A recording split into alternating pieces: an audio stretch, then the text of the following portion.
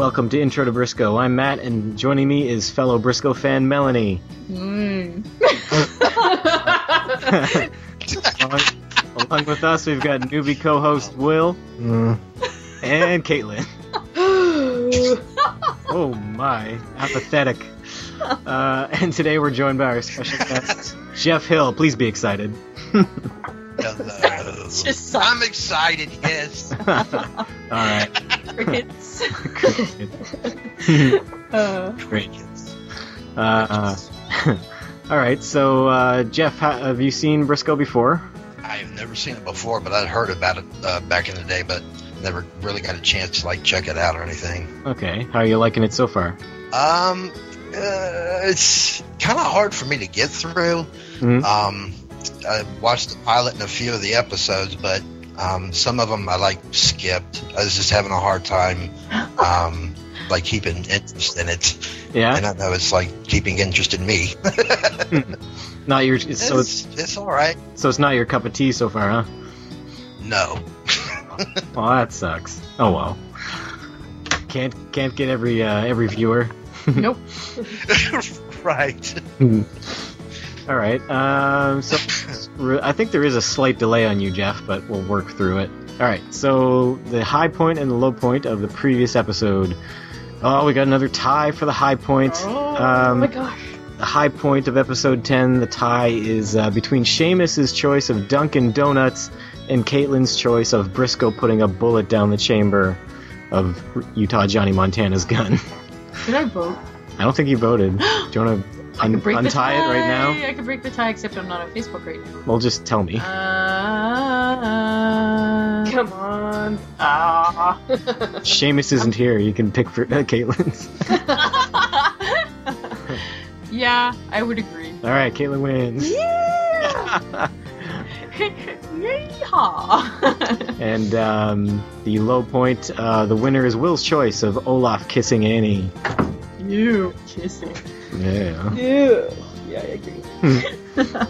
All right, so let's recap this episode of it's called Deep in the Heart of Dixie. All right. So we begin, and Briscoe's giving Socrates advice on ladies at the Horseshoe Club, or they're coming out of the Horseshoe Club. Let's talk about this scene here. Did they actually mention who they were talking about in this scene? Who Socrates likes? Yeah, they said the boss's secretary. I don't know if they said her name or not. Okay. Yeah, I don't think they said her name. Yeah, but apparently Socrates has never been on a date. Oh. Are we surprised? No. No. What was that, Jeff? No, I was just agreeing. Okay.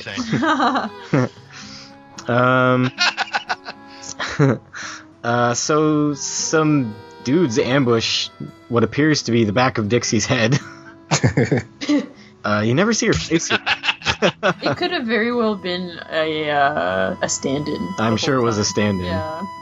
I don't know. Speaking of stand-ins, there's a part later on we'll get to, which I'm pretty sure they were using a stand-in. For who? For Briscoe. Oh, okay.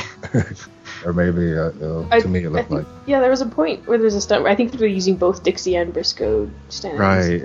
I'm not sure if it was a man that was pretending to be Dixie in that case or not.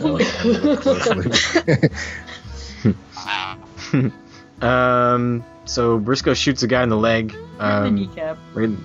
Yeah. No blood, though. No. I didn't see them take Dixie, and when they go in there, she's not there. So what happened? I thought Dixie she was took off on her kidnapped. own. Yeah. Well, at first I thought she was kidnapped, but the second time I realized, Yeah. I thought it was the whole... At first I was thinking it was a whole setup just for Briscoe or something. And that it was like a stage kidnapping, but then they didn't see her take her away, but then she disappeared, so maybe it was big conspiracy. No. Yeah. Just to trick Briscoe, but yeah. I don't know, if they had got her, that would have been the end of the story, they just would have killed her. But, yeah, they don't have her. I don't know what happened, how she escaped. Flew away, I guess. She just, got out and started flittering around her curls like a helicopter and... Yes, exactly. Yeah. So in the next scene, I guess, Briscoe's, after the credits, Briscoe's discovering this talking machine that plays back your words for you. Coming thing. Mm-hmm. Yeah. Although I think this one might not be, like, out of time. Go ahead. Oh, me? Yeah. Oh, I'm sorry. No, I didn't know they were having a cylinder at first. I thought it was like a regular record player. Yeah. Well, I think they began on cylinders and then transitioned to records eventually. Yeah. Yeah. Right. But I don't think this is out of time, this one, probably. Wikipedia says the phonograph was introduced in 1877. Oh, so it's actually late. But maybe it's I don't know, wax cylinders are specific to a certain time. Who Yeah, knows? maybe. Either way, it's not a ridiculous thing like a tank back then or something. I want to listen to the same song over and over again. Everybody. Yeah. Dixie Cousins would. Yeah, Dixie. No, she just sings the same song over and over again. Well, this'll save her time because now she can just play it and lip sync to the same song over and over. She was again. already doing that, though. She was already privy to Milli Vanilli of her time. Yeah. She was already privy to this technology. Yeah. So they fill Briscoe in that the one of the guys running for president was caught making a deal with Bly on one of these wax cylinders, and Dixie has it for some reason, and she asked the bankers for help. Yeah, she was the guy's paramour, and I guess that's how she got it. Ah, yes. Right. She's everyone's paramour. So, Character's name is Winston Smiles. Winston I Smiles. love that name. Oh, introduced to him a bit later, I think. Yeah, but they still mention his name. Mm, Winston Smiles. You're smiling as I say it. it's ridiculous. It is. Such an awesome villain. Yeah. So Miss Avnet comes in and takes Mr. Cartwright away. And then we go to U.S. Attorney Breakstone coming upon Lord Bowler on the street. Have we It's talked ridiculous. about who plays Brightstone? Yeah. Breakstone? Yeah, because he seems familiar. I probably just don't remember what you said. I think I said he didn't do very much. Ashby Adams. Yeah, he's got 1, 2, 3, 4, 5, 6, 7, 8 credits. That's it. 5 of them are before Briscoe and 2 of them are after. So His last thing was in 97. yeah, Okay. which is a shame because I think he's a decent actor, Yeah. judging from I this. thought he was delightful. He's doing his best Rod Serling impression. What do you guys think of this scene with Lord Bowler and Breakstone in the cabbie here? Yeah, I like how Bowler, once again was ready to agree once he got offered the money. He must be swimming in money like Scrooge McDuck. I tell you, he's the richest man in the West right now. I think you may be right. I want to see Bowler's personal vault. Yeah, It's money bin. you want to see him attempt to swim through the Yes, gold coins I do. and break his face on the I pile do. of gold No. coins? So, which do you think is his original identity? I hope it's Lord Bowler because that's the best name. I feel like None of the above. Yeah, no, I feel like he needs to have a mysterious name. Maybe it is Joe Echo Hawk because that does sound a little bit Cherokee. Yeah. Oh God. I loved how Bowler was chewing Comet's favorite apple right before the scene started there. And he just pockets it as he gets into the stage wagon. Yeah, it's totally gonna get all brown and mushy by the time Comet gets it. Comet doesn't care. Yeah. Except it was nice and fresh. I was watching that apple. It was preserved. Oh, pest. There's something about Bowler's pockets. No, it's not the pesticides, it's his pockets. The coming thing, pesticides. Yeah, that's what I was gonna say. Yeah, irradiated.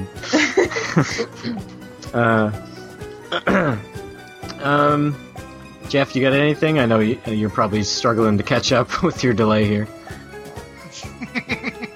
Oh yeah. I don't know, man. Just it was this part of the that whole of the show I didn't really care about, so I was kind of like tuning in and out of it. I mean, I watched this like last night at like midnight, and I was kind of like awake, half asleep, tired. I just couldn't get into it. Yeah. I'm still feeling the effects from this past weekend. So yeah, I'm like. So, like, which character is your favorite to watch, or do you have a favorite? I mean, I like Lord Bowler, but it's just I don't know, man. Hard to keep up. That's all right. I fucking add nothing so far. Hey, you're giving us an opinion we haven't got so far. That's great. Exactly. Yeah, which is none. Don't worry about it. Yeah, they give Bowler a job to find Dixie, aka Myra Simon. They give Bowler a badge as well. He's an agent of the government. Yeah. I'm really surprised he didn't do more with this. Yeah, try to use the badge more. Exploit its power. Yeah. He only exploits the power of cash. He didn't really have time to do much with it, I guess, because he had a task to do. Yeah. It's not like he could go off on like jaunts, like discovering like the creator of like Dunkin' Donuts this time.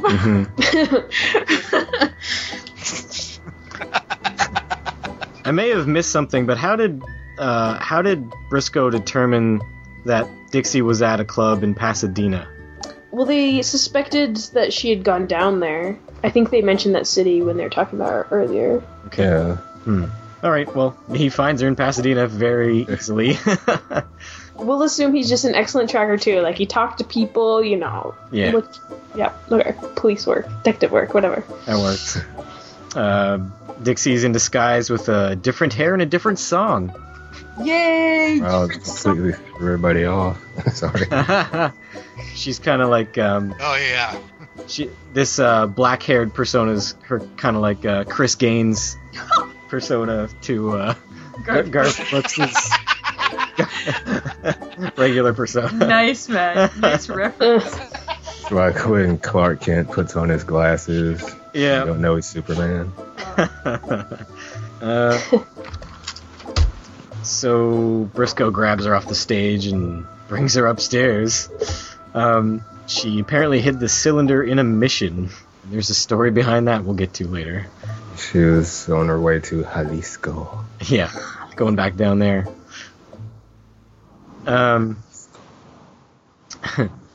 So Mr. Smiles is cooking for his goons. And he has an accent. Yes, and he's played by David Warner. Love Yay. David Warner. Yeah, He is a delight. yep. Although I was expecting him to like turn around at some point and like wearing shades and like ripping the shades off and having the pink eye just like in Twin Peaks. Oh shit! That's who I thought it was. Yeah. Yeah, Thomas Eckhart. yeah. Yeah. Yeah. Okay. He was in one of my favorite episodes of Star Trek: The Next Generation. Oh, really? Yeah, the one where Captain Picard gets captured and tortured by the Cardassians. It's the Cardassian guy. Okay. He's in a lot of stuff. Oh yeah. There's a lot of delightful pictures of him on IMDb. Like very 70s pictures. There's one picture where he's like playing a native. And it looks really weird. Just like in the native getup, like wearing the feathers and everything. Remember when that sheet of glass decapitated him in The Omen? No, I forgot about that. That was pretty funny. Oh, I forgot about that. Was it The Omen? Or was it... Might have been, yeah. It was... Who did he play in that? What's the one with Damien? Is that The Omen? Yeah, that's the Omen. Yeah. Yeah. At first I was like, oh, this guy's the best like villain boss ever. He cooks meals for his thugs. It's so nice. But then like pheasant? Was it? pheasant, yeah, is very Oh, nice. fancy. Probably caught it with his bare hands too. Probably. He probably assassinated it, yeah. But instead he kills one of his men for failing, which is a very cliched villain thing to do. And I don't know why you would ever work for a guy like that. Do you think that once one guy got killed, everybody else would go looking for a new job? There's got to be something better, yeah. Yeah. Well, if you're a villain, you really need to stick with, like, I don't know, the toughest on the street. I think if you got in his way and you weren't working for him, he'd probably kill you too. I guess. Good point. I think Caitlin knows. She knows. Trust Caitlin. Do you have goons of your own? What? What are you talking about? Remember, Matt, Caitlin does sword fights. That's true. She's got the secret path. Who's your arch nemesis, Caitlin? Who's the good guy to your bad guy persona? No, you better be careful. It might be you. Oh no. So Briscoe and Dixie are on the trail, and they come across Lord Bowler. And Ray. That's some really good tracking. I mean, they were like way in the bush. Yeah. Bowler is the best at that. And he tracked. But that's funny because we're saying he's a really good tracker, but he was pretty much lost too. And he also came from the other direction. Yeah. Like, he was like tracking ahead of them. Wait. You're gonna be here. Yeah. But I don't think either of them were really lost. They just didn't want to go on the main trail. They just both knew this same back country trail. Well, they said they did. Yeah. Were you guys surprised when Bowler pulled a fast one on Briscoe there? No. They've been so buddy-buddy lately, I didn't expect that. I was expecting him to knock out Briscoe, but I guess they're kind of friends, so he just like whipped his saddle off. Yeah. They haven't really been like set against each other since the pilot. It's true. But it's still like it's still like they're even still now like discussing, you know, like skipping ahead, their relationship and what the status of it is, and That was so cute. I know. But they're like, yeah, like I feel like it's been up in the air for quite a few episodes now. It's like, make up your mind. It's a real will they won't they relationship. Yes. Yes. Oh, exactly. Aw.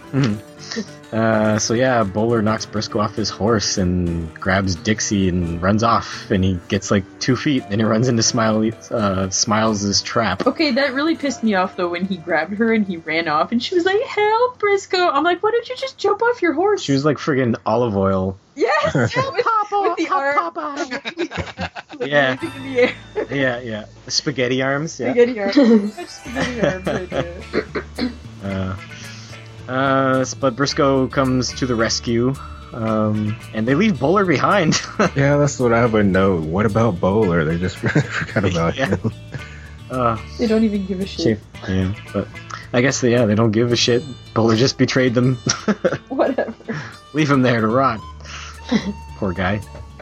But this is a family show, so he's okay. They come At showtime, he would have died, probably. Yeah. They come up to a train, and as they get on the train, they have to leave Comet behind. Oh, so sad. So this was the point when they're riding, trying to catch up with the train, where I think they had a stuntman for Bruce Campbell, and I was trying to tell if it was a guy with a wig playing Dixie on the horse or not. I'm not sure. On the horse, or are you talking about when they traverse the top of the train? Or? Oh, on the horse, when they were trying to catch up with the train, getting ready to jump. Did you figure it out? Did you figure it out? Did you? Oh, no, I'm not sure. I was looking close about it, feel like rewinding again.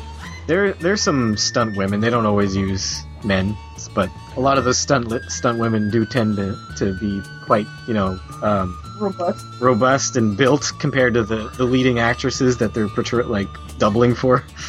But Cat skin of a heart. What was that? I said that about looking like a cat scan of a heart. Never mind. I don't know what you're talking about. It's kind of making me wonder why they would even show the face if it was a stunt guy. Usually, don't they just show a shot from behind? Yeah, usually. So. But if they're moving fast enough, I think they're okay showing quick cuts from the front or from the side.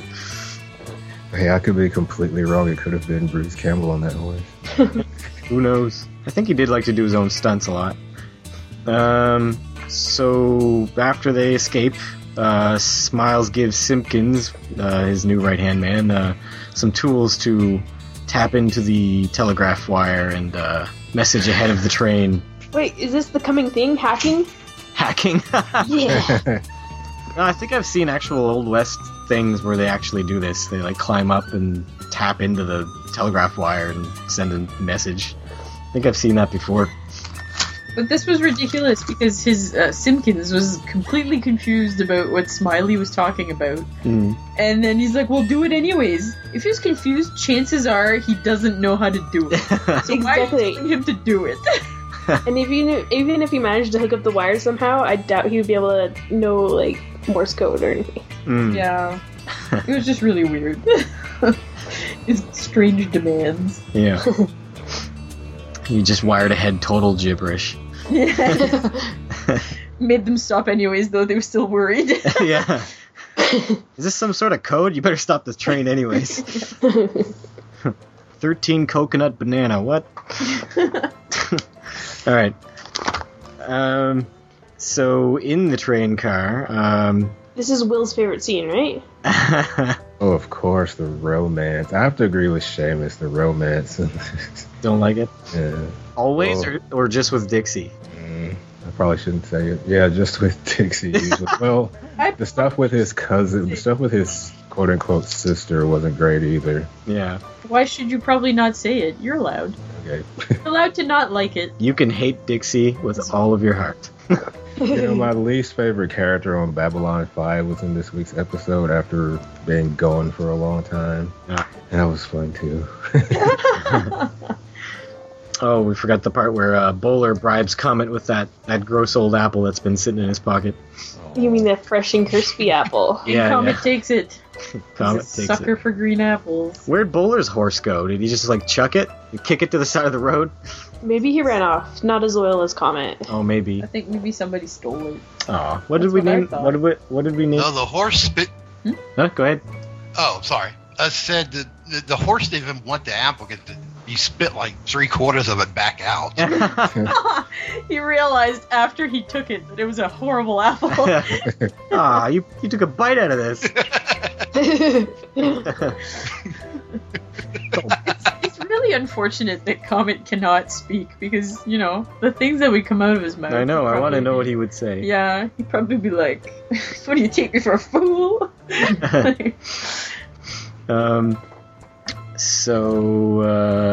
Yeah. Next, there's the romance in the train car, and as they're talking and smooching, they're stoking coals in the train car, and, the steam blows, obvious metaphor for Briscoe, messing his pants.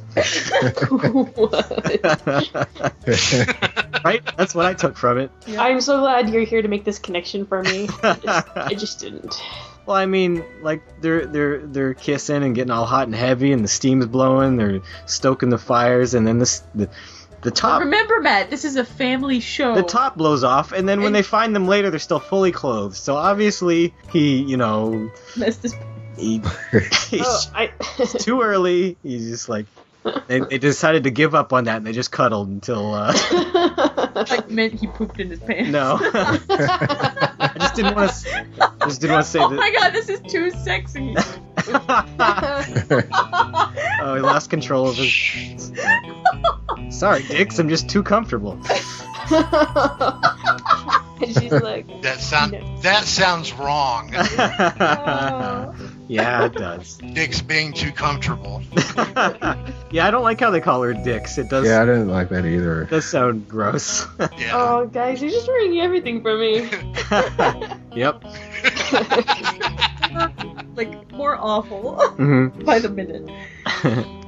Oh. At least her name is Prixie. Yeah. Is that a name? Yes, no, I don't think so. Don't play. Yeah, but it is a family show. I mean, Mhm. you can't. Why are they You can't saying dicks imply- everywhere then? But you can't. Shut up. You can't imply, like, you can't imply. Yeah. Yeah. All right. So the train stops on the way to. Oh wait, sorry. We briefly go back to Socrates. Breakstone comes in and tries to get Socrates to call off Briscoe, but Socrates stands up to him. I like I like the entrance of Breakstone and Socrates' reaction to him. Yeah. Yeah. I guess he's been making the rounds. Yeah. I wrote down there Brightstone went to see Comet. I must have been really out of it at this point. Comet? I'm U.S. Attorney Breakstone. You know what? If he did, I'd say Breakstone actually knows what he's doing. Yeah. If anyone knows what people are up to, it's Comet. Comet, I'm willing to give you this badge and this green apple if you tell me where Briscoe is. Aww. Give him the $5,000. Yeah. Comet's just rolling in the money later. Yeah, the horse rolling in cash. Oh, delightful. No, it's just a barrel full of green apples, like, spread out on the ground, and he's just rolling in it. It's like one of them ball pits, but it's filled with green apples, and he jumps in. I like it. Yeah. He impresses Miss Avnet, and he asks her out for coffee, but he gets dinner instead. She's aggressive, that one. Yes. So the train stops on the way to San Fran, and Mr. Smiles gets the drop on Briscoe. Again. Briscoe, they stake Briscoe to the train tracks by a rope around his feet and his hands to the train, and they're going to pull him apart if Dixie doesn't give up the info on the cylinder. So what do you guys think of this scene? I kind of knew she would give it up eventually. She didn't, though, did she? Oh. I don't I don't think she did. No. Nope. Actually, yeah, I was surprised that she didn't cave to save Briscoe. Yeah, he had to save himself. Yeah, I had a feeling she would say this. I guess that's what I was reading my notes, trying to remember what happened. What happened when you were watching, Will? I don't know. It was 2:00 in the morning. I just got in. Will wrote very detailed notes. He just wrote the exact opposite of everything that happened. Yeah, Comet as opposed to Socrates, that's perfect. Everything he is not. Yeah. So Briscoe has to save himself. He uses his spur to cut the rope. I always wonder what those are for. Now you know. For this very specific situation. But he still ends up being dragged along by the train, and Dixie manages to cut the rope with Smiles' knife. Yeah, she did something useful in this episode.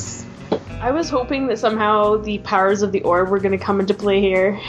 And what would happen? And that as Briscoe was getting torn apart or something. I don't know. He'd start glowing. And then, I thought that too. I wanted Briscoe to explode it all. And then he'd come back into pieces. The pieces slowly shiver and shake and pull to each other. Wow. Or he gets ripped in two and then they become two Briscoes. Oh yeah, that would have been cool too. Oh, No. We haven't heard from the orb in a while. I think whatever happened to him with that orb is worn off. Why are we not having more orb plot? It was introduced in the first episode, making it seem like a pivotal point to the plot. Yeah, I think it's shown up twice since the first episode. Right. Was that Jeff? I didn't say anything. Oh, I thought. No, I understand. That's what kind of got me into it. Then it just started going into these, the other episodes that that had nothing to do with it. They were kind of standalone. And I think it's kind of what kind of dropped my interest in it. Okay, so you prefer the orb stuff, huh? Yeah, if you're gonna have it, at least have some use out of it, but instead of just going off on these tangents. Yeah, I know what you guys mean. Briscoe runs up and throws Smiles off the train. Amazingly, Briscoe is still in excellent shape after being dragged by the train at a fair clip. Yeah, that would hurt. It's the power of the orb, guys. Yeah. Yeah. Invincible.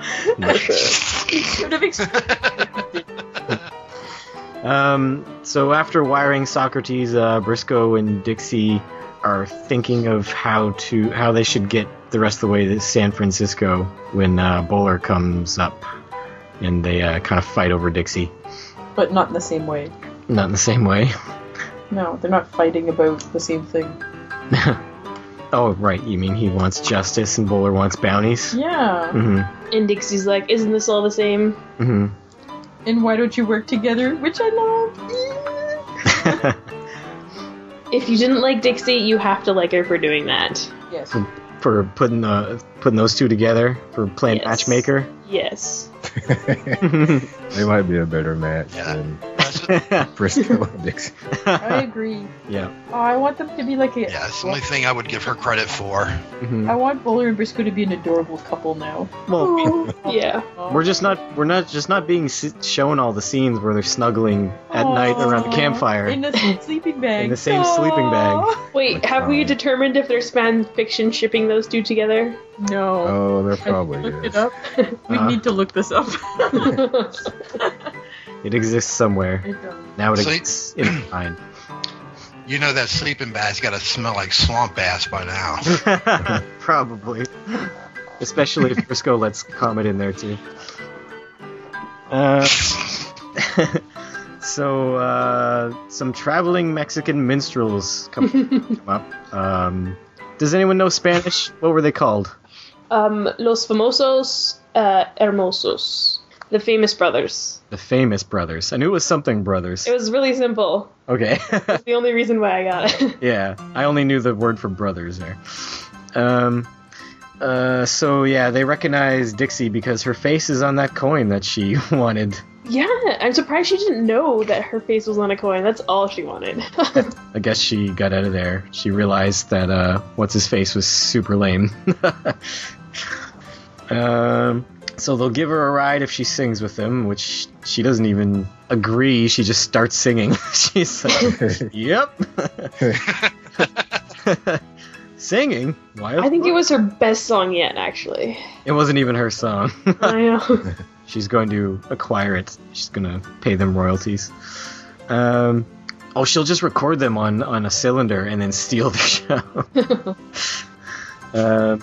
So Socrates is updating his boss, and then Miss Avnet comes in. And as she's getting him to sign some things, he's obviously staring at her boobs. Wait, Miss Avnet didn't just come in. Oh, yes. She was like eavesdropping by the door. Yeah. Clearly shifty.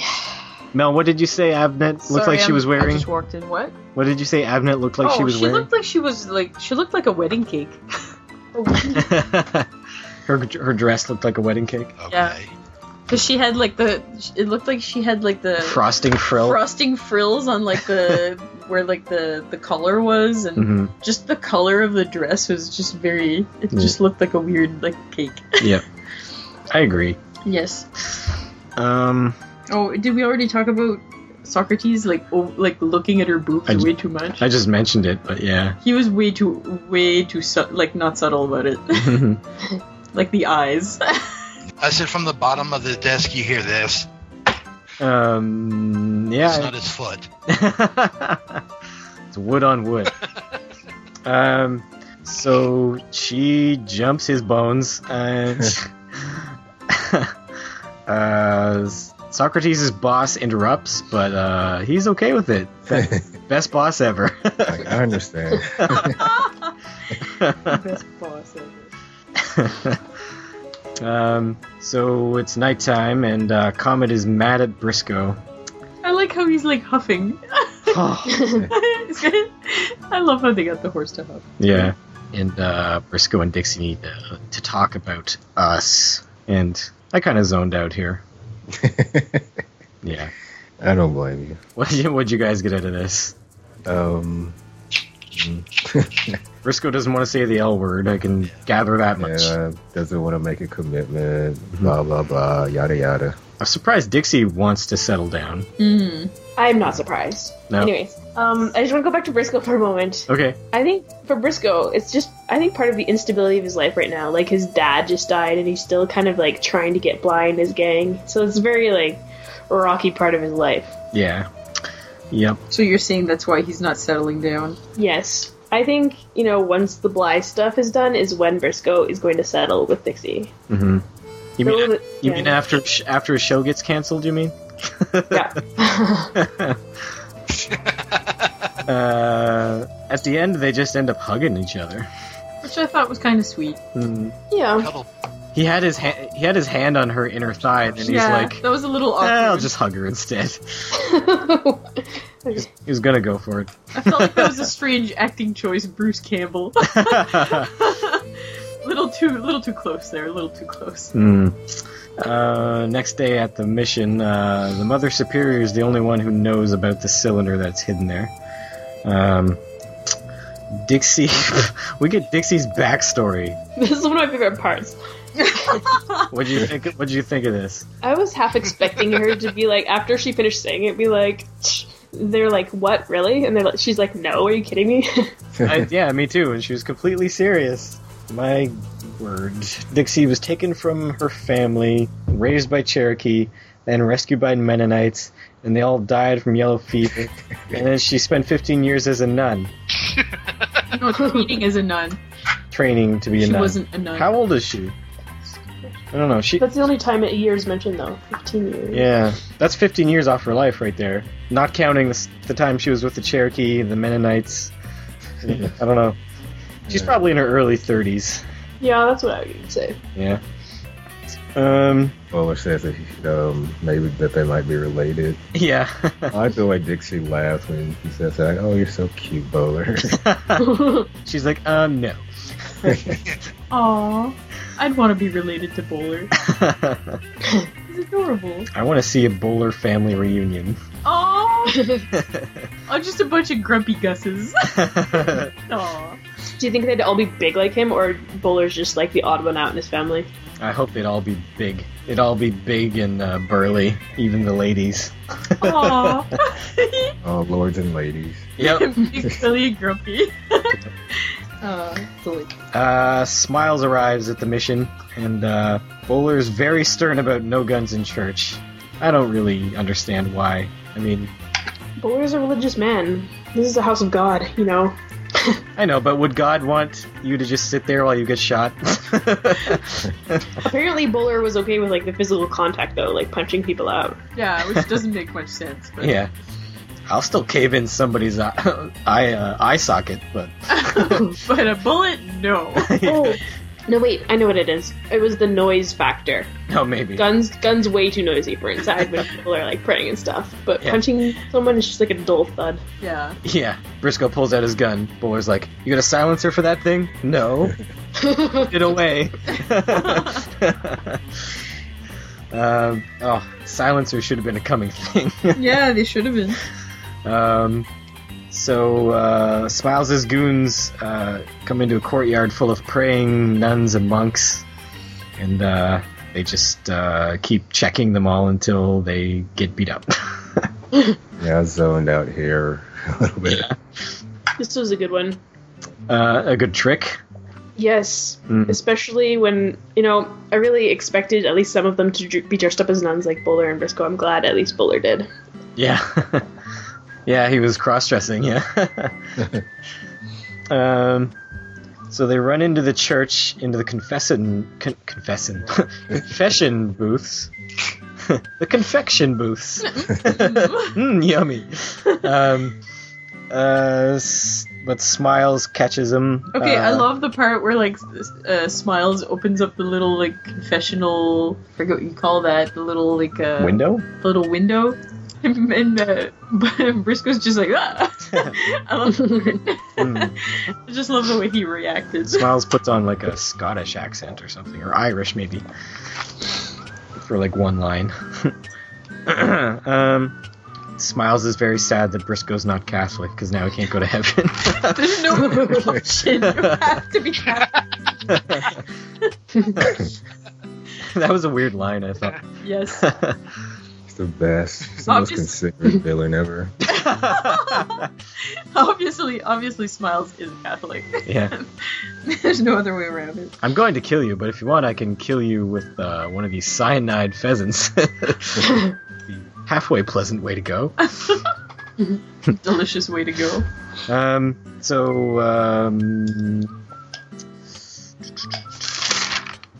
How did they even escape from this? I forgot to write down how they escaped. Oh, the Mother Superior The nun. Oh, right, yeah. beats She him. punched him. Yeah, And enjoyed it. Yeah. frying pan, right? Yeah. And they hightail it back to the Westerfield Club, and we get to hear the recording of Bly paying off the candidate. But they still need to protect Dixie because they need her testimony. So they got to keep this evidence and their witness overnight there. Briscoe thinks that the leak that Smiles has been using is actually someone within the Westerfield Club. When did you guys catch on that Miss Avnet was up to no good? When she was eavesdropping behind the door. Yeah, that scene. So, like, the second Me time too. you saw her? Yeah. Yeah.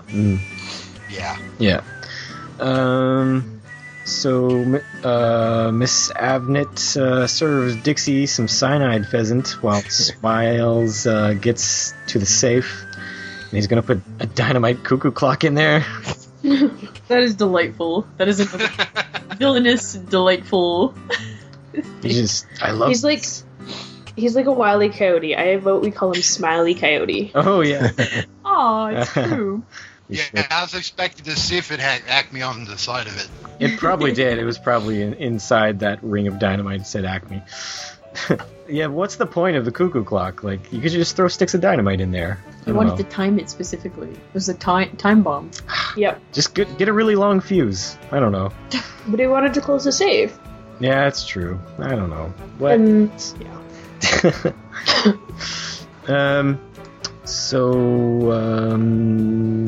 Where are we at now? Dixie goes to take a bite of pheasant. Oh, yes. Dixie can smell something is off with the bird, so Avnet pulls a gun on her. I love how Socrates reacts here. Yeah, Overly dramatic, over the top. as usual. Yeah. And ever so helpful. Mhm. Yes. Then we get 2 wrestling matches His at and the same hers. time. His and hers. Yep, we get Briscoe and Smiles wrestling, and Dixie and Avnet wrestling as well. But Smiles ends up getting the dynamite into the safe. Socrates tries to stop the fight between the ladies and gets kicked in the nuts for his trouble. That was kind of lame. And he ends up stopping Avnet anyways by smacking her wrist with, what was it? What did he hit her wrist with? Something. Judo chop? I don't know. Judo chop. Judo chop. Lawyer chop. A lawyer chop. And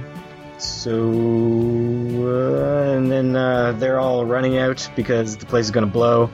But Smiles delays Briscoe by tackling him yet again. So much tackling going on. There's a lot of tackling and wrestling going on. Yep. All it was missing was everybody being covered in mud. So they're running away. Lord Bowler was left at the gate. And Breakstone wants in, and everyone else wants out. I don't know. What you guys talk about this? The place explodes.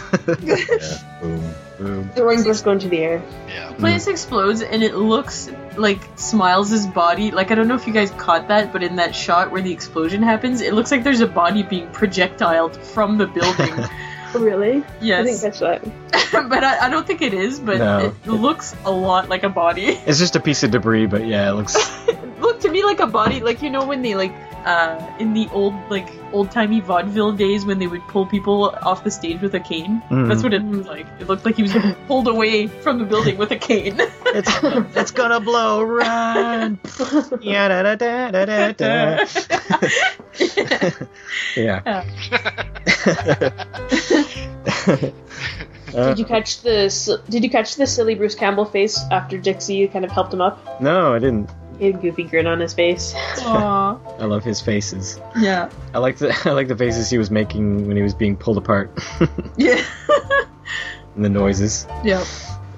Dixie was making weird noises actually when she was fighting with the knife on the train. Yeah. She kept making like weird grunting noises and it was bothering me. I never did mention that. Emote. Yeah, it was just always the same noise. They Oh, might they- have been they just looped it? reused it, maybe.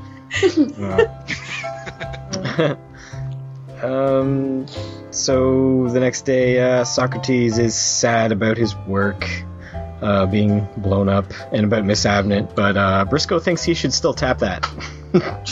Nice. She'll be on in a few years. Like, Yeah. I don't know if I'd be giving Socrates that advice. I think he's just teasing him. Yeah, probably. But do you think that Socrates would go for like a criminal? I don't know. I don't part know. of- His sister went for a criminal, so why Oh, not yeah. him? True. Yeah. I don't know. Part of me thinks he would because he's so desperate, but he's been shown to have, like, you know, he's been an upstanding guy, so maybe he probably wouldn't, I guess. He can do better. He can do better. Yeah. I agree. He just needs to find the right woman. Yeah. He needs to get a little bit more confidence. Briscoe's waiting for Dixie in an alley. They're going to go on a date. Lord Buller shows up. They also have to talk about us. Oh. But he seems open to a partnership now. And Briscoe tells him to scram for the moment. Which I thought was hilarious because at the end, when Briscoe and Dixie walk off, Comet is going on the date with them. I know, I had the same thought. Third wheel. Yeah. What, go ahead. I was gonna say, we already heard the part about the White House. I don't know if that's the one it's called or not. Or The White House? yeah, you were saying maybe they should put a talking machine in the White House. Right. Okay. Did you have something about that? Oh no, I just thought it was funny. It's another common thing. Yeah. Yeah. Well, they don't record conversations in the White House, do they? Nixon? Yeah, Nixon did. Oh, I thought that happened at a hotel or something. Yeah. I thought that was at the No, Water... it was in the White House. What's it called? The Watergate scandal then. I thought it was at the Watergate Hotel or something. No, Nixon used to record stuff in the Oval Office. Okay. Yeah. The guy that found out about it was in the Watergate Hotel. Like, he was, like, based out of that area, and that's why it's called Watergate. You'll have to read about it. I will. Yeah, I don't remember. I know the. I am not Okay. Wikipedia. I cannot I cannot tell you all the details, but So Briscoe's waited long enough, so he feeds those flowers to Comet. And just as he does, Dixie arrives late. She decided to go on the date after all. She takes it in stride. Doesn't care about the flowers, I guess. And they go on their date. Yay! Hooray, I guess. A lot of these episodes seem to end all sappy like that. it's a family show, Matt. I want a cliffhanger ending one of these days. We need a nice two-parter or something. Don't you guys agree? Would you like it all tied up at the end? No, a good cliffhanger would be nice. Yeah, I don't really like cliffhangers, but I do like continuing story, I guess. Yeah. I like it to continue, but to continue to get to some part. Yeah. All right. So, do you guys want to rate it? What do you guys think, Jeff? Jeff, do you want to go first? All right. So I gave it a 6 out of 10 half-eaten horse apples. I was about like half asleep as well, watching this, and I mean, as it stands alone, I think it was pretty good. I mean, I know the stuff with Dixie I don't really care about, and I would rather just not. But so overall, I mean, I thought it was pretty good. Mm-hmm. All right. Who else wants to go? I'll go. Well, I actually was entertained by this episode. I liked Brightstone, and I liked Smiles, and of course I liked Bowler. Dixie, didn't really bother me that much in this episode. She didn't. Didn't know. I am so happy for you. my friend. So I'll give it 8 out of 10 pheasants a la cyanide. Aha. All right. Good one. I liked it. Okay, it wasn't amazing. I think I'm just waiting for some more Orb stuff or some more Pete or Bly stuff at the moment. I'm gonna give it 7 out of 10 conjugal visits with Miss Avnet. Who else wants to go? I can go. Okay. Wait, I'm gonna give it 8 out of 10 giant nuns. Oh, sorry, 8.5. Sorry, correction, 8.5. Okay. Yeah, half a giant nun is important. So, I really like this episode, even though there wasn't still not much orb. The characters they added in this episode were really great. Mm-hmm. I quite enjoyed them. I hope we might see them again in another episode. You mean Smiles? Well, you know what? I have a suspicion that maybe he didn't die in the explosion. He's quite the wily guy. Okay. And Breakstone. He's a good guy. Yeah, we've seen him a bunch. Well, 2 or 3 times. He'll probably be back. Mm-hmm. No? Yeah. Oh my god. I can't think of anything else, so I'm gonna give it an 8 out of 10 romances. Yeah. I like this episode. I think it's delightful. I like the will they, won't they with Bowler and Briscoe. Yeah. Yeah, it was really good. Yeah. Yeah, I do enjoy that. Although I feel like they are already a team. Mm-hmm. They just are not ready to admit it to each other. Yeah, for sure. They're already in a relationship. They Yes. just don't acknowledge it. Yes. Okay, so who's got a high point and a low point? Volunteers. I forgot to write down a high point, so I'm going to say that it's when the nun helps them escape from the bad guys. All right. And the low point is when Socrates got suckered into spilling the beans about Briscoe and Dixie. There you go, Jeff. Well, okay, well, I don't have much of a high point. I got a low point is about, Bowler being deputized by the Attorney General just because, it didn't really go anywhere with it just for maybe just a couple of scenes. I just think they it was kind of glossed over. It should have been kind of incorporated a little bit better. Yeah, it was a wasted opportunity. So you don't have a high point? No. End credits? In credits, yes. All right. My high point is... Actually, my low point is the Briscoe and Dixie conversation about us. And my high point is the Briscoe and Bowler conversation about us. Nice. Okay. All right. Okay, for my high point, I'm gonna go for the pheasant dinner and the introduction of Winston Smiles. Okay. And for my low point, I don't know. I'm gonna say just the train. When Dixie and Briscoe were hanging out on the train. Okay. In the train car? Yeah, I don't know. It just wasn't interesting or necessary. I don't know. Yes. Okay. No.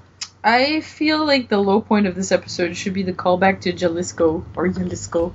Yeah. Like the coin and all that stuff. Yeah. Really? I don't know, I just feel like nobody liked that episode, so why should we even call back to it? Nobody liked that episode? No, apparently not. It wasn't one of my favorites. I don't really like. I was going to say, I just like saying Jalisco. Yeah. Jalisco. Yeah. Is pretty cool.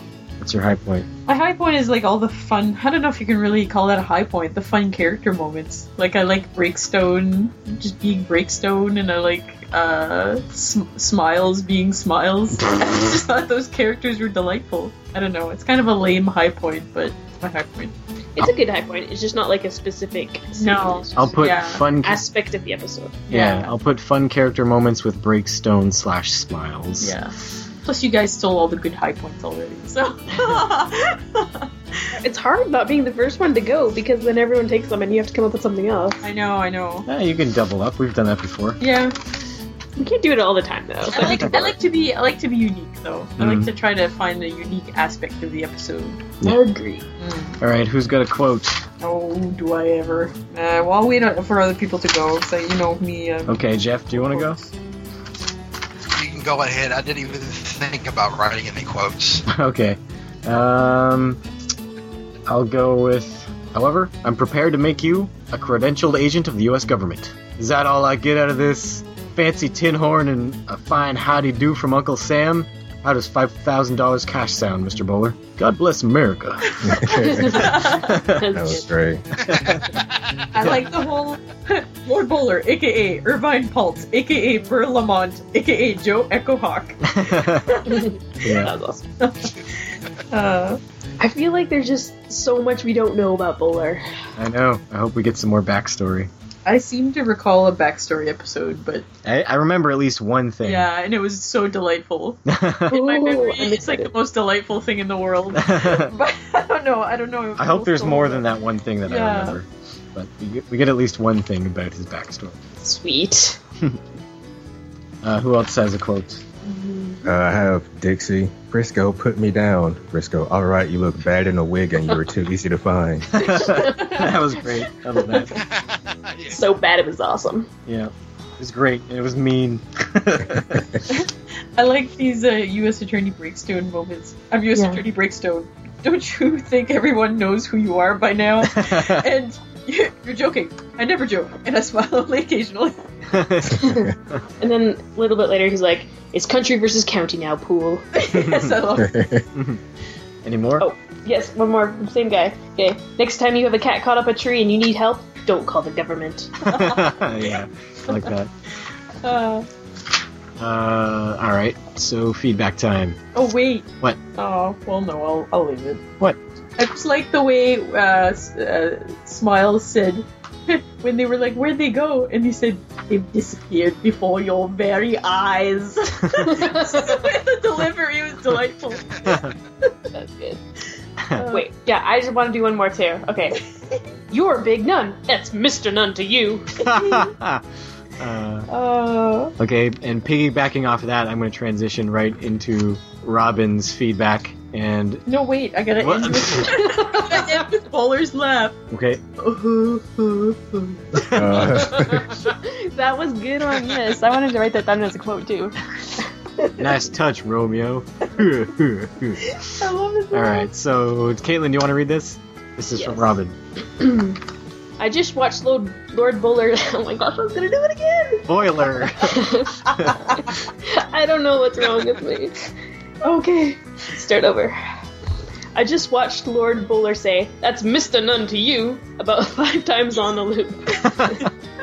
If that doesn't win for high point of this episode, I declare this entire podcast in contempt.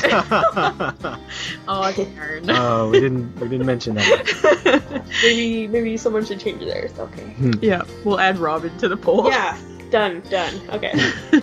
Boy, that rope really stretched a lot, giving Briscoe plenty of time to saw through it with some pretty small, dull spurs. Gosh, I can't talk. I don't speak English anymore. Okay.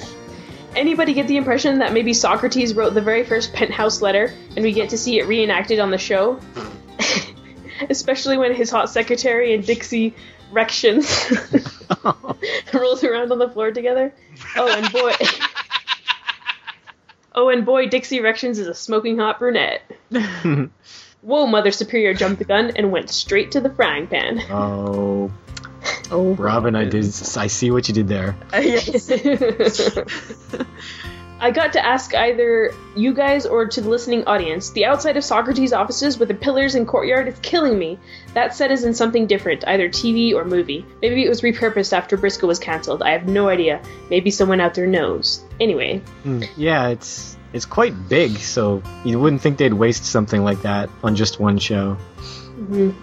David Warner is such a great villain. Time after time. Everyone watch Time After Time now. I really want to watch that again now. Speaking of things I watched to watch again. Okay. You guys, Bowler wore a nun's habit and still looked completely badass. It's true! Oh my god. Oh, that reminds me of that horrible pun that Briscoe made right after. Talk about a bad habit. Oh, yeah. Yeah. Bowler sternly told him, "Shut up." This is what I would have done.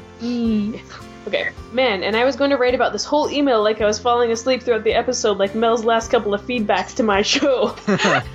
Hey Mel, try caffeine. I couldn't. I was on pills. I couldn't drink caffeine.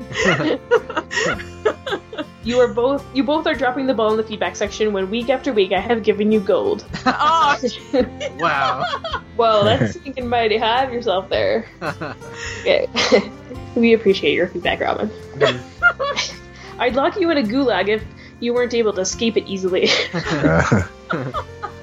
Hey, I'm buying tickets to see Evil Dead the Musical in October. Can't wait, although I wish Bruce was playing Ash. Bye! That's Mr. Robin to you. Oh, jealous. That sounds, that sounds fun. That would be fun, yeah. We got some in-jokes in there between this and Intro to X, so if you're confused by some of the things Robin says, listen to Intro to X.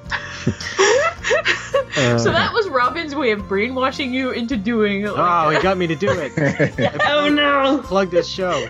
Yes. Devious scamp. Yes. Alright, so now we got Harold. So here are my thoughts on Heart of Dixie. First of all, I thought it was a pretty good episode. Had some very assured, accomplished direction. I'm always happy to see David Warner make a guest appearance as a villain. Of course, I remember him as Jack the Ripper from that movie Time After Time from around 1980, and of course as Thomas Eckhart in Twin Peaks. So I was very pleased to see him ham it up on the screen. This episode also featured the absolute best, or some might say the absolute worst, pun so far. So that definitely was a positive for me. Also, I'm always happy to see Dixie Cousins make an appearance. It's been a while since we've seen her. Even though it did sound like they overdubbed all of her dialogue. Just didn't seem like it was coming out of her mouth. Or maybe her mouth wasn't moving. I'm not sure. It was intriguing that it seemed like there was going to be a possible shakeup in the show. They got rid of the Westerfield Club, which that one I'm definitely on board with, because I have not liked these opening setup scenes where Socrates is in the club laying out the mission. So that's fine with me. Second, they formalized the Briscoe-Bowler partnership. I'm probably okay with that. I kind of like them as rivals, but I don't know how much longer they could have done that. So, and this would certainly mean that Bowler's probably going to be in most of the episodes from here on out, unless they really feel they don't need him for a particular episode. And then finally, Dixie and Briscoe move another stage in their relationship. And this one I'm not so sure about. I kind of like them as ships that are passing in the night and just aren't quite on the right page, on the same page together. I'm not sure if I'm going to like them where they're together all the time, but I'll wait and see. There were a few things that kind of bothered me. One of them was the fact that we have Jack the Ripper does the villainy thing. One of his gang members failed to capture Dixie, and Briscoe got away, so he poisons him. Then a few scenes later, old Jack lets Dixie and Briscoe get away himself. So does he do the honorable thing and kill himself?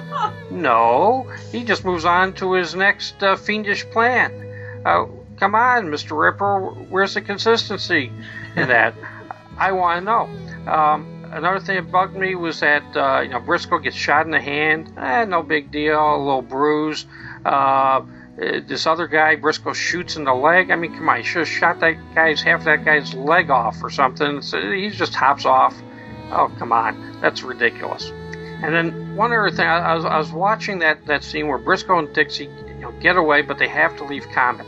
And I was sure that they were going to do a scene where Thomas Eckhart has now captured Comet, and there was going to be a tense hostage scene where he came down the street with a gun to Comet's head and said, to Briscoe, give me that saloon singer or else your horsey's going to get one right between the eyes. And there was going to be a standoff. Maybe Comet could give Eckhart a kick in the behind and save the day. And instead we got an explosion at the Westerfield Club, and I don't know, I would have preferred my ending, but I suppose that's the way it goes. So I'm going to give this one 7 out of 10 bad habits, and talk to you guys in a couple of weeks. Bye. Thanks, Harold. I don't know if people realize how much Comet means to Briscoe. I don't think a lot of people know. Alright, so here's one from Bob. Hi, this is Bob DeGrand with feedback for Deep in the Heart of Dixie. I'm sure Will be less than pleased to see that Dixie is back. I do think she made a good decision, though, in deciding not to become a nun. Somehow I think that wouldn't have worked out too well for her. And with Lord Bowler saying that he was part Cherokee, we get confirmation of something that Matt had speculated on in an earlier podcast. This is one of my favorite episodes for the minor characters. Winston Smiles is a wonderful villain, although I suspect that some of his food-related puns may drive Melanie nuts. U.S. Attorney Breakstone is wonderful as usual, explaining that he never jokes and rarely smiles. And Rita Avnet is one of my favorites. I don't care if she's a felon. Any woman that throws herself at Socrates is okay in my book. So I really like this episode, and I'm looking forward to your thoughts on it. Thanks, Bob. I agree. Socrates needs more action. Who would like to read Victor's? Do you mind reading one, Jeff? Sure. I like Dixie, but I like her in small doses. And this episode was an overdose. This week's heavy is named Winston Smiles, and he isn't your average villain. When I see his gang seated around a table, the setting reminds me of Al Capone. But Smiles doesn't use a baseball bat to do away with his henchmen. He serves pheasant a la cyanide. Bowler goes by lots of names in this episode, including Special Agent. This brings Bowler into conflict with Briscoe, which is never a good thing. In addition to featuring Dixie, this episode also gives Socrates a prominent role, which almost guarantees it will be a train wreck. Oh. Socrates is as good at choosing women as he is at everything else in life. His new girlfriend is actually the mole who has been tipping off Smiles, who keeps trying to kill Briscoe. Somewhere along the way, we learn that Dixie can sing a song that doesn't involve filing a claim, and Briscoe and Dixie enjoy a roll in the hay. But then this leads to Dixie wanting to talk and thinking that she might want to settle down, and she's not getting any younger, and her biological clock is ticking. Yak, yak, yak, blah, blah, blah. This is the reason God created the fast forward button. Dixie also tells a tale of being raised by Cherokee Indians, and since Bowler is part Cherokee, they may be related. I personally don't see the family resemblance, but then Bowler doesn't look much like a nun either, or Mr. Nun, as he likes to be called. They escape from Smiles at the monastery, wherein the Mother Superior conks him on the head and knocks him out, something she says she enjoyed doing. I'm sure that will come as no surprise to anyone who has attended a Catholic school, but that's another story better left untold. Yeah. When Rita finally reveals her true motives and she and Dixie are locked in a desperate struggle for her gun, our hero Socrates can only stand over them and say, "Ladies, please." His contribution to the fight was to get kicked in the groin. But then at 38 minutes, 58 seconds of episode 11, make of note of that time in case this never happens again, Socrates actually did something useful. He grabbed Rita's gun. Later the building goes boom, and the episode ends, except for some more mushy stuff with Dixie. A good story was marred by the excessive amount of screen time given to Dixie and Socrates, both of whom should be used sparingly. I will rate this one 7 out of 10 servings of pheasant a la cyanide. Regards, Victor. Thanks, Victor. Yeah, I don't think Socrates was overly used in this episode, but if just that little bit of Socrates was too much, I'm afraid you don't like Socrates. Will, do you want to read one? Sure. This one's from Heidi. Heidi. Alright, hey guys. I didn't recognize Dixie Cousins with her dark hair when Briscoe showed up to get her, even though I knew she featured heavily into the episode based on the title. Smiles is really a stickler on good manners. Always remember not to eat before your host. See what happens when you get greedy, Bowler? I wish she and Briscoe would just team up already. I know they're trying to create some mystery as to whether they'll team up or not each episode, but they usually do, and then it bugs me when they don't. In this case, it's Bowler and Comet who work together first. Thank you, Dixie, for making my point. Hopefully it will stick this time. Yeah, Socrates, telling off the government and getting the ladies too. He was having a good episode. I should have known Miss Abnett was working for the bad guys. Dixie's pants were awful. Agreed.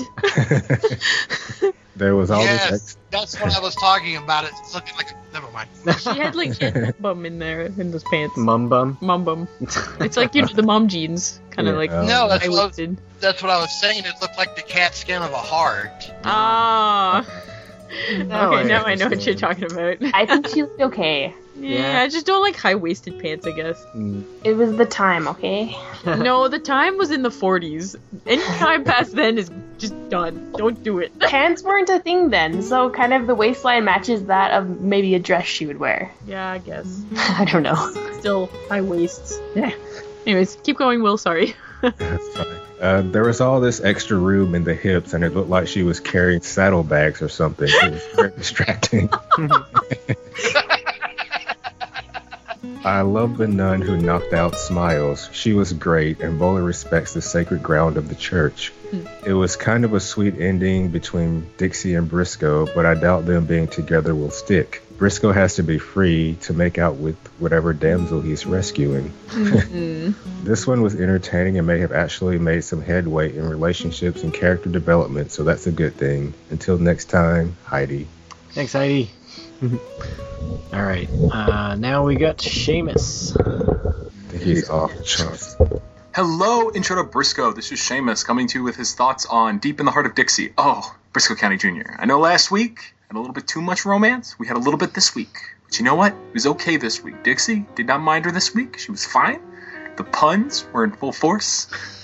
That's a bad habit. Oh, God. Beautiful. This is a lot closer, again, and I think I've said this before, this is very close to the Briscoe that I know and love, with, a lot of fun action, some crazy villains. David Warner. Oh, David Warner. I'm sure you've mentioned it, but he was on an episode of season 1 of Babylon 5. So, I always love seeing him there. He was in Ninja Turtles 2. He's been in a lot of great things, but really Ninja Turtles 2, let's be fair. No, he's done a lot of really great work. But also, he was in the same movie with Vanilla Ice and the Ninja Turtles, so you really can't beat that. And, oh God, it just made me so happy. And now we're on the track of Briscoe and Bowler being partners, so I really hope there isn't going to be any more episodes without Bowler. Especially at the end, with his thing about, yeah, Romeo. That laugh gives me such an energy in life. It just makes me feel really, really good. Much like this show does. So all we need is a little more bit of the professor, then we'll be good. But we are in top form this week. A lot of good action. I loved all the stuff on the train. It's a lot of fun set pieces. And that's what's really good. We aren't really confined to one location. I mean, I don't even want to know what the budget for this show was, because they were going crazy everywhere. So, it was a lot of fun, a lot of really, really great stuff. This episode is like a solid 9 out of 10 for me, because can anything really be truly perfect without the professor? I'm going to say no. And I'm really sad that this episode did not involve Briscoe shrinking down and actually going deep into Dixie's physical heart. That would have been great. I think there's a movie, Fantastic Voyage. I'm probably getting that wrong, but who cares? That would have been amazing, and I'm sad we didn't get to, a funky, fresh rap version of File My Claim. And then we got a lot of the coming things with, like, who would want to listen to the same song over and over? I see what you did there. And then it's like, maybe if we put this recorder into the White House, it would solve a lot of problems. It's like, what are you talking about? I'm like, oh, I get it. I see what you did there. It's a joke because American politics. But anyway, I'm really excited to see what you guys all think. Really excited to see how the show goes from here. And I think that's all it. So yeah, 9 out of 10. So until next time, Intro to Briscoe. Stay groovy, stay awesome. Ha! Yeah! See you guys. Oh yeah. Seamus, if that bowler's laugh gives you more energy, I don't even want to see that. Like, I don't even know what that would look like. I want to know if "ha yeah" comes from something, or if that's just his personal motto. I also want to know, because he says, like, David Warner is, like, in everything. I want to know if David Warner's in, like, Power Rangers or Littlest Hobo. I need to find this out. Yeah. Posted a picture of I posted a picture of him in Babylon 5 in the Facebook group. Yeah. Yeah. Check that out. I think I saw it, yeah. Yeah. Do you want to read this one, Mel? Oh, I will. It's from Matt A. Matt A, the other Matt. Mm-hmm. Alright, from Matt A. My talking machine is malfunctioning. Stop. Sending feedback by telegraph. Stop. Where are my pants? Stop. Socrates, who would want to listen to the same song over and over again? Was that a dig at Dixie Cousins? I think so. The series looks particularly dated when it stays on its cardboard when it stays in its cardboard towns. So I appreciate big set pieces like the train and terrific stunts jumping onto said train. When the producers have a bit more of a budget with Briscoe, it looks less like 90s TV and more modern. Speaking of that train sequence, after Briscoe jumped on board to save Dixie, I imagined him turning to Comet and saying, "Come on, boy, you can make it, give me your hoof, jump." Aww. No disrespect to Seamus, but I disagree that the series can't handle romance. The Briscoe-Dixie scene on the train was somewhat steamy, smartly cutting between their dialogue and footage of shoveling coal into the furnace. I suspected the payoff would be a shot of the train going into a tunnel, but the loud whistle did the trick. Well, obviously the train did not go in the tunnel anyways, so... Nope. Yeah. Derailed before it got to the tunnel. Yes. This was my favorite Briscoe in peril moment yet. I guess he's talking about when he was on the rails. Probably. Yeah. Bowler scoffs when Dixie suggests he and Briscoe work together. Why, that idea is absurd. It only happens every week. I liked the callback to the revolution in the Briscoe and Jalisco. No, Will, can you say it? Jalisco. Thank you. I always figure these non-orb episodes will never amount to anything significant in the overall scope of the show, so it's nice when there's continuity. At this point, my bullshit meter is going off the charts regarding Miss Avnet. There's no way that woman could ever be that into Socrates and not be as crazy as fuck. Wow. Oh. Poor Socrates. I think Socrates, I don't know, I could love him. I enjoyed the conversation between Briscoe and Dixie in the back of the wagon, when Briscoe laments how his mother felt about being married to a lawman, and Dixie theorizes that their problem is, quote-unquote, timing. This dialogue rang very sincere and gave us real insight into these characters and their relationship. Sometimes the simple scenes are the best. Dixie was raised by Cherokees, and Bowler is part Cherokee. Maybe they're related. Bowler does not understand genetics. That's what I call a bad habit. And he wrote, I am none, N-U-N, too pleased about these puns. You know what? That was genius. Everybody's like, oh, Mel's gonna hate this episode. I totally ignored the puns this episode. Really? I heard them, and then I let them fly past my head. You're letting your hatred for puns go? when something really bothers you, you just have to ignore it, and hopefully it'll go away eventually. Anyways, at the end, everyone celebrates because thanks to Dixie, Hyde will be put behind bars. But wasn't the cylinder put in the safe and the safe blown up and bye-bye evidence?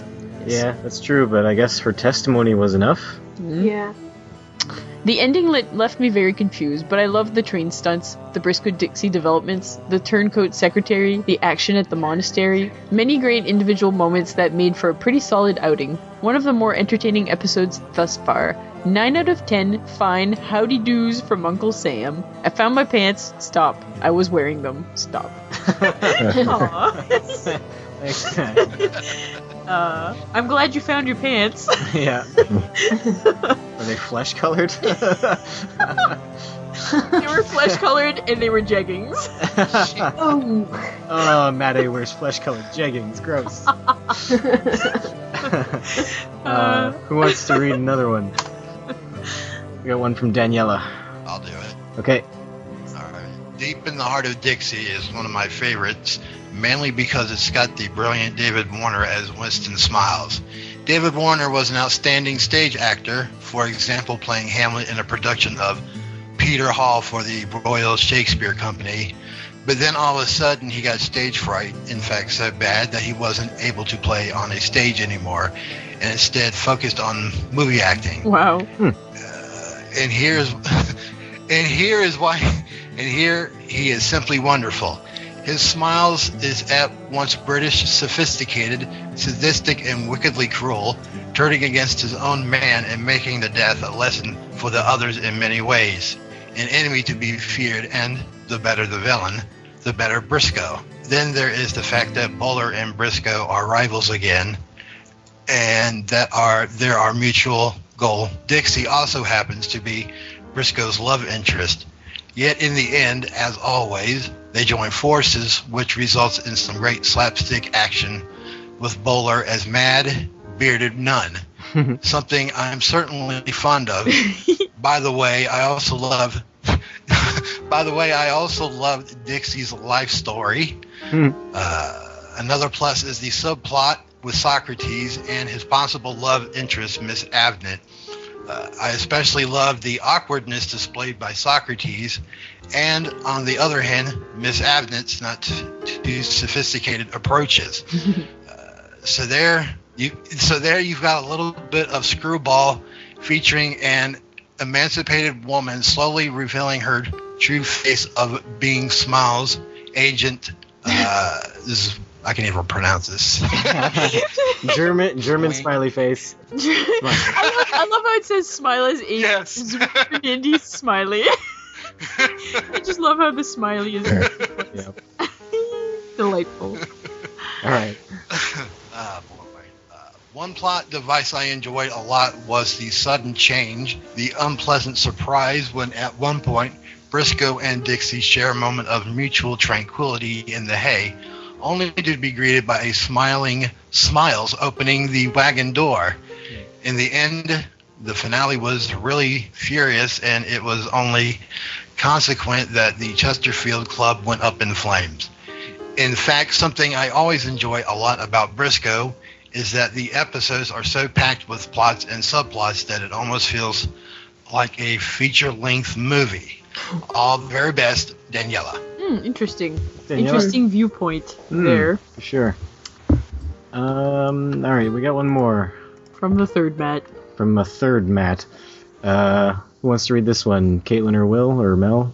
Whoever. I don't mind reading it if... I can do it. All right. Hi guys, I've caught up with you after lapsing, so here is feedback on this week's ep and some general thoughts. 1. I think the show is still struggling with its identity at this point and so remains inconsistent even with 11 episodes under its belt. As entertaining as I find this show, I can see why it was canned after one season. 2. I enjoy the interplay between Briscoe and Dixie at the start of this episode. The verbal sparring between the main cast is one of my favorite features of this show. 3. David Warner as a villain. He does his usual turn and does it well, even though I kept thinking of Thomas Eckhart when he was on screen. 4. I like that we have a Dixie-centric episode, as besides Comet, she is now my favorite character. It took me a while to warm to her, but I'm on the Dixie bandwagon now. Woohoo! Always room for more. Is she your favorite, Caitlin? I think so. Probably. Well, okay. I kind of have like two sets of favorites, like the always there characters and the reoccurring characters. Yeah. And she's my favorite, probably reoccurring character. But Pete does give a good run for her money. Number 5, I found this a funny episode, particularly the innuendo-laden scene with Briscoe and Dixie on the train. The humor levels have been up and down for me over recent weeks, but this one passed the 6 laugh test. Oh. I had never heard of this That's test. very specific. That's a good bar, I think. 6 laughs. 6, recently we had a hat as a flimsy weapon, and now we have a bag as a flimsy-looking shield. Maybe there was nothing more sturdy nearby, but still. Overall, I enjoyed this. The series has stumbled a bit for me after a strong start, but I found this one very entertaining. I give it 8 out of 10 phallic pumping pistons. Cheers, guys. Matt. Nice. Thanks, Matt. Alright. So that's all the feedback, I think. Maybe I should check the spam just in case. You do have 33 spams. Wow. How'd that happen so quick? Some French spam. That's good. You keep getting emails from Mr. Chris where he's Mr. like, Chris? dear lucky recipient. You're a lucky recipient. Leave me alone, Mr. Chris. But you're a lucky recipient. Alright. That's all of them. Alright. We finished 3 whole discs on the DVD set. That's true. Wow. How many discs are there? I don't know. Lots. Lots and lots. Alright. Next episode is Crystal Hawks. Whoa. This. Oh, man. So many possibilities. Yeah, what's this one about, guys? I feel like that's, like, it sounds like the name of a band. Maybe they're gonna start, like, a band. Coming thing, hair metal. Yes. The Crystal Hawk. Is this anything like the Crystal Skull? Oh no. What you got any ideas, Jeff? What's Crystal Hawk spring to mind? I have no idea. If it's a band, I guess somebody could be playing some rubber bands or cat fur on a shoebox or something. I don't know. I mean, this is the 1890s. It'll be a jug band. Aw. I was thinking. Yeah, it's a jug band. I was thinking like drugged up hawks. So hawks are like the new weapon, and then they just Like attack birds? Yeah, exactly. But they have Like to use falconers? drugs to train them. They're like falconers now? Or whatever? Yeah. Yeah. Awesome. Wow. That's pretty epic. Alright. Good enough. Alright, Jeff, do you have anything to plug? Thanks for joining us. Do you have anything you want to point people to? Thanks. Sure. Go to www.explodingnightmareproductions.tumblr.com. That's a little macro media thing I'm trying to start to get my music out, do some videos and things like that. And there should point to my Facebook page on it and a SoundClick page that has what music I've done so far. So Cool. That's what I'm plugging. Cool. Yeah, feel free to like post this, if you have a link to like a song or something, post it on the group. Okay. Will, what do you what's going on with down below? We are in the home stretch of season 1 now, so getting close to the end. Got a 2-part episode coming up next week. And I think one of my co-hosts, Elizabeth, is our guest for the next episode. I'm not sure though. Oh, sweet. Cool. Yeah. That'll be fun. I don't know if I've met her yet anywhere in the podcast circles. All right. So that's the end. Next time we will be watching episode 12, I believe. Crystal Hawks. You need to include like a hawk, like Yeah, we'll just sound effect. insert the Stephen Colbert Stephen Colbert, yeah. Eagle sound. eagle sound or something. Yes. Yeah. So we'll be watching Crystal Hawks, where John Bly will come at Briscoe with weaponized hawks. They'll have a battle of the bands. Yes, and there will be a battle of the bands too. Okay, thanks everyone. Bye. Bye. Bye.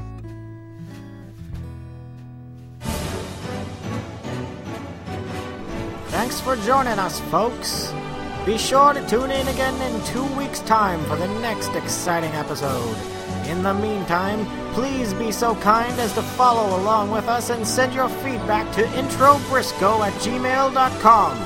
If you'd fancy to, you can join our discussion on Facebook at facebook.com/groups/introbriscoe. Also, we're on them newfangled Twitters at introbriscoe, and we've got one of them fancy blogs at introbriscoe.blogspot.ca. You made a fool of me, but the broken dreams have got to